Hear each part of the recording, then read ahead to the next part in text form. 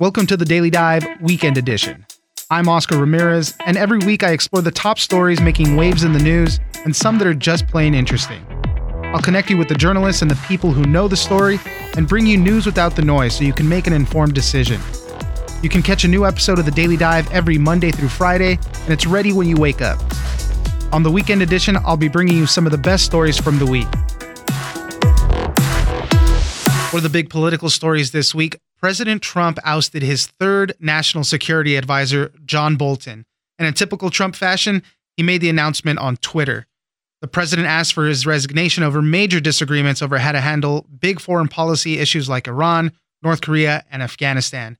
For more on this story, we spoke to Steph Kite. She's a reporter for Axios on how it all played out. So this is something that a lot of us have been expecting for a while now. It's kind of been known that Trump and Bolton don't always get along, but we weren't ever sure when was going to be the last day that Bolton would be the national security advisor. And again, this afternoon, we heard from the president himself through Twitter, as we've seen for a few departures from the White House. And he said that he has disagreed with many of Bolton's suggestions, as did others in the administration, and that he asked for Bolton to resign, and that Bolton gave his resignation the next morning, that he thanked him for his service. But again, we saw Bolton push back on Twitter saying that no, Trump didn't tell him to resign. He offered his resignation the night before, and then the next morning actually turned in his resignation, which Trump accepted. So we do know that Bolton is pushing back on the idea that he was fired or pushed out from the White House and that it was his own initiative. So there's still some uncertainty as to how exactly that played out. And that tweet that John Bolton fired off was 12 minutes after President Trump fired off his tweet. So he wanted to try to set the record straight as much as he could in his own eyes. And even a Washington Post reporter, Robert Costa, chimed in on Twitter saying that Bolton sent him a message saying, let's be clear, I resigned last night. So, I mean, just this kind of back and forth was par for the course, I guess, for the Trump administration, things playing out on Twitter that way. But this comes at an interesting time. There's a lot of things going on the foreign policy arena, and losing another national security advisor is pretty tough. I think someone reported that Trump is going to be the first president to have 4 national security advisors in his first term. Yeah, and that's something that we do see over and over again in this administration, that people who just don't jive with the president, who are butting heads with the president or don't sign on to the president's agenda, end up leaving. And we've seen kind of that high turnover at the White House over and over again in multiple positions, and especially this position. And of course, it's important because this is one of the biggest positions that really faces the outside world, where the U.S. is really represented on the global stage. And it'll be interesting to see who Trump picks next and which direction he goes in next. And I think it'll give us a good sense of what he wants to get done internationally in this last year before the 2020 election. And of course, Bolton was one of the most hawkish foreign policy advisors in the White House. And to lose him, I think, could have a very significant change in the way the Trump White House deals with foreign policy issues. And the president at times would even jokingly, I guess, would say, if John Bolton had his way, we'd be in 4 wars by now. Where did it all go wrong for them? I know a lot of it centers around issues with Iran and North Korea. Absolutely. As we reported a little bit ago, that you're right, Trump would kind of joke on Bolton with foreign leaders, kind of joking about how he wants to get into a war. There's never been a war that he doesn't like, and these kind of joking mannerisms about John Bolton's national security emphasis. And they really did butt heads on a lot of things. And like you said, Iran was a big one that, of course, recently that has been ongoing, where Bolton would really want to be tough on Iran, where Trump really likes the deal-making way of things. North Korea has also been a big point of tension, where Trump continues to want to woo the North Koreans, whereas Bolton would say, no, they can't be trusted at all. And of course, most recently, with the president inviting the Taliban to Camp David in the U.S. That was another thing most recently that flared up that Bolton was reportedly opposed to. That created some more recent tension between the two. Yeah, on Iran, I know that the two butted heads against the airstrike that was called off after Iran shot down the American drone. John Bolton was in favor of that airstrike. And then he's never been a fan of the president meeting with Kim Jong-un, especially after they met in the demilitarized zone, because he just doesn't trust anybody. And the question after that is, how does this make us look in the eyes of our foreign adversaries? Because An advisor to President Hassan Rouhani in Iran has said that Bolton's departure was a result of Iran's resistance to Trump's maximum pressure campaign. He said that it's proof that they're able to manage U.S. policies on Iran. This certainly is going to change the way that these nations view the U.S. It certainly throws an element of uncertainty, whether there will still be kind of this hawkish advisor who is pushing Trump to be tough on these countries. And I think it'll be interesting to see how this plays out, because when it comes to foreign policy, the president kind of has two instincts, and one is to be really tough on nations that have been bad actors, that have hurt Americans and who threaten American security, but at the same time, he is a deal maker, and he likes the diplomacy of getting to know these powerful foreign leaders. And of course, there's also the fact that he wants to draw down troops from Afghanistan. So he has this mixture of foreign policy instincts that seem to be in conflict with one another. And it'll be interesting to see who he chooses as his next national security advisor. Steph Kite, reporter for Axios. Thank you very much for joining us. Thank you. A major bill rewriting California's employment law has been sent to the desk of Governor Gavin Newsom. This law could have far-reaching effects in reclassifying independent contractors as employees and could potentially change the business models of gig economy companies like Uber and Lyft. For more on the story, we spoke to Alejandro Lazo, reporter for the Wall Street Journal, on the impact of this bill. While Uber and Lyft and some of the other so-called gig economy companies have gotten a lot of attention because they're the ones who've been kind of loudest and then sort of really making the most visible efforts to gain an exemption from this bill, you're right. There's a ton of industries here in California that will likely be affected, from trucking to janitorial services, as you were saying. What the intention of the bill was to really just take aim at this phenomenon that's kind of arisen in the modern workplace, work environment, and that's just the rise of contractors doing what employees had done formerly. And that was exactly what was taken aim at with this measure. Now, obviously, this has big impacts for companies like Uber, Lyft, DoorDash, and just a number of these so-called gig economies that have kind of grown up and come of age over the last decade or less here in California, and particularly where I live and work in the San Francisco Bay Area. You know, they're all kind of headquartered around here, based around here, and have kind of gotten their start around here. And they say that they work off of the app, you know, when they want to, and they are not employees of the company. And these companies say this will have a big change for those drivers, for those workers, as well as for the business models of these companies. Right, and that's one of the big arguments from Uber and Lyft, is that it would really change their whole business model. The company and the drivers both say that they do like the flexibility of picking and choosing when they want to work, when they want to take rides. And one of the main things that the big companies have been saying is that with the passage of this bill, they might have to start instituting shifts. You know, you can only drive at this time. You have to drive in a certain area, and you lose that little bit of flexibility.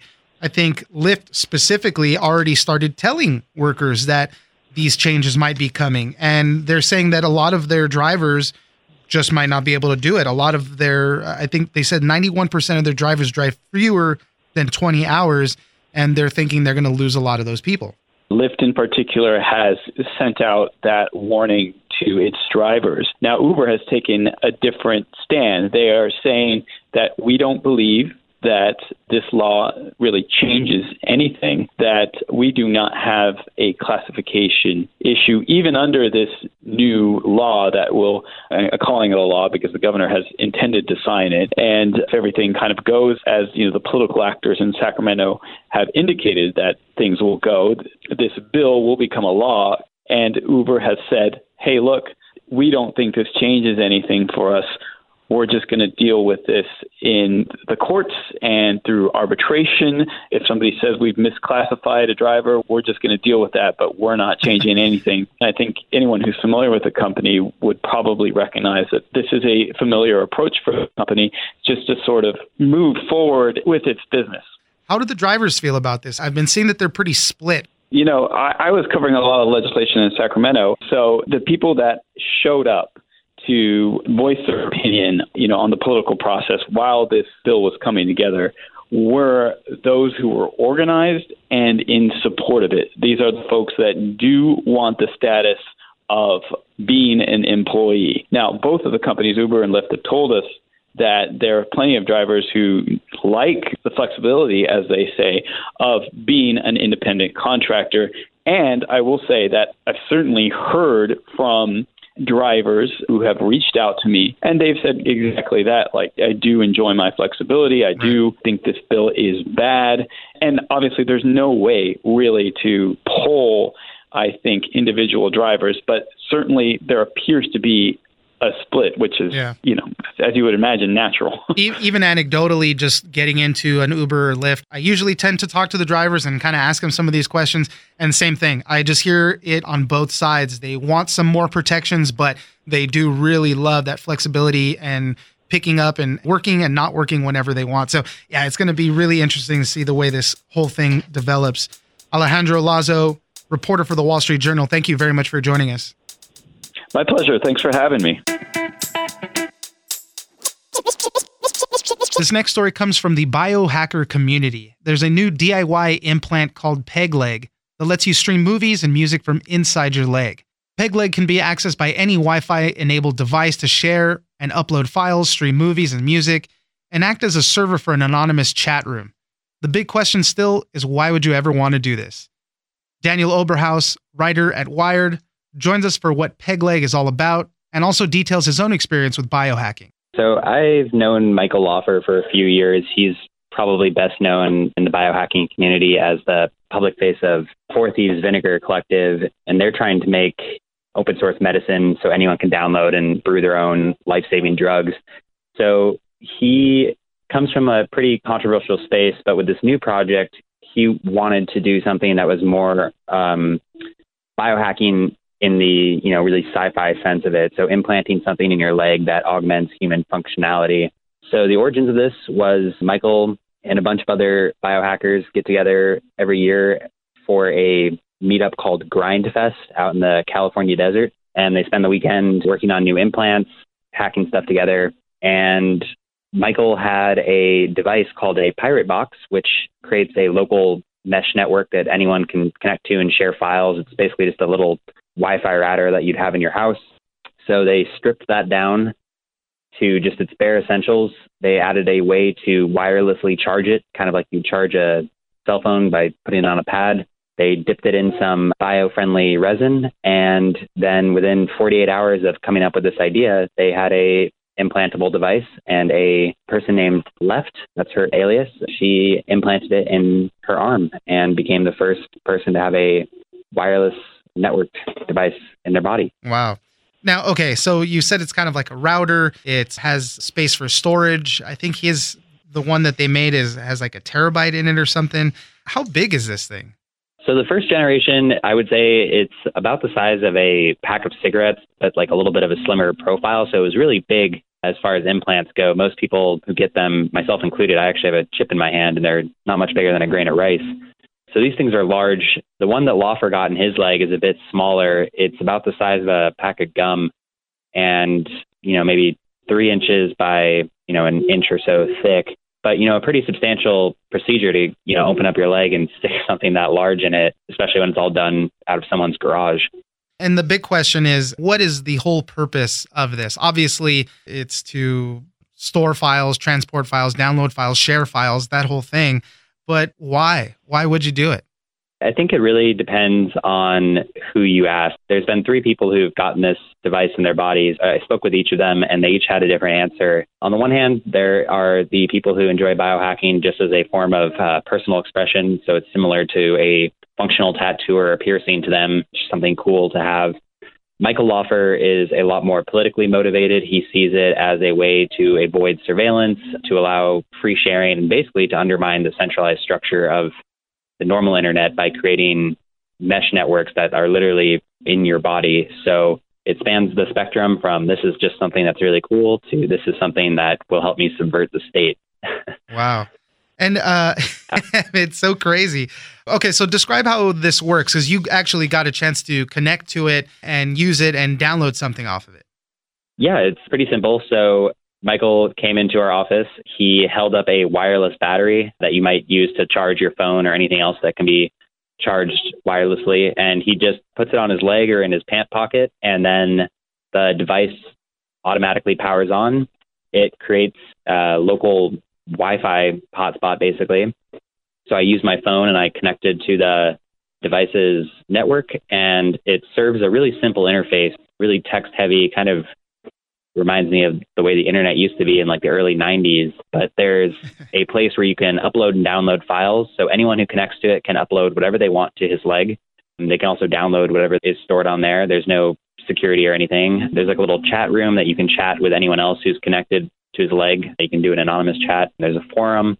So it's a really simple, easy to use interface, and anyone who is in the area can connect to it. Now, I have a question a little bit more about biohacking and implanting devices in one's body. You can't just take this thing. You said, at least in Michael's case, it was about the size of a pack of gum. You can't really just take this to your local doctor and say, hey, can you open me up and implant this thing? Where do you go? How did he get this implanted? Michael got his implanted by a man named Cassix, who has his own little DIY operating room that he runs out of his garage. So he actually has implanted dozens of devices by himself. So if you have the stomach for it, there's lots of places online that explain how to do this, but everyone makes sure to kind of warn anyone who's interested that this is really dangerous and there's no guarantees that this can go wrong. So the person who did Michael's implant, he's really experienced, has gained a lot of trust in the community for doing this for years. As far as I know, totally successfully. There hasn't really been any serious mishaps, but the danger's already there. You're doing things that haven't really been tested outside of a handful of people messing around with technology. So there's not really any of the safety there. So right. I think if you wanted to get it done, you'd have to find someone who's really comfortable with a scalpel and was willing to cut open your body for you. I mean, the procedure, from reading through this, the procedure took about a half hour, and Michael said that he passed out at one point and maybe threw up also. Yeah, he said he passed out a little bit and threw up. I actually saw all the videos that they took while they were doing this, wow. And it's just a body horror. It's really disgusting, but if you have the stomach for it. Wow. Now I have a question for you. You mentioned that you have a chip implanted in yourself. What is the purpose of that? How did that whole thing happen? So that I got a couple of years ago when I was at DEF CON, which is a big hacker conference in Las Vegas that happens every year. And they have a village where biohackers meet up and kind of talk shop. And every year they do implants. So at the behest of a friend of mine who is really into this scene, I got dragged along, and for $50, they would put a NFC, a near field communication chip in my hand. So I said, why not? And so now I have this little tiny chip in between my forefinger and thumb. It can connect to any device that has an NFC reader. So most modern cell phones, it doesn't store a whole lot of data, but if you hold for instance, if you were to put your phone up to my hand, it would load my contact information into your phone automatically. Yeah, but you can program it to open doors, that sort of thing. That's pretty crazy right there. So what was that implant procedure like? You said it was $50. I mean, yeah, you got to be comfortable with somebody doing it too. But how does that work?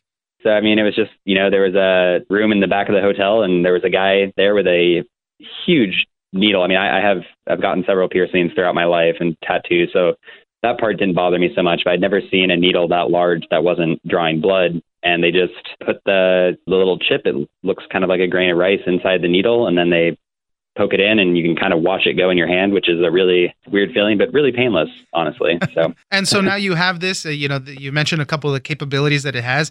How often do you use it? Do you find it useful?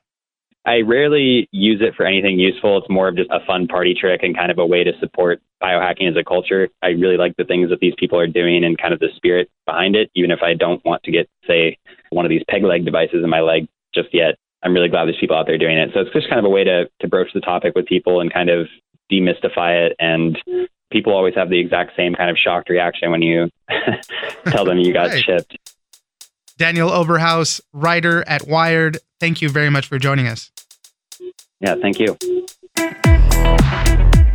Don't forget to join us on social media at Daily Dive Pod on Twitter and Daily Dive Podcast on Facebook. Leave us a comment, give us a rating, and tell us the stories that you're interested in. Follow us on iHeartRadio or subscribe wherever you get your podcast. I'm Oscar Ramirez, and this is the Daily Dive Weekend Edition.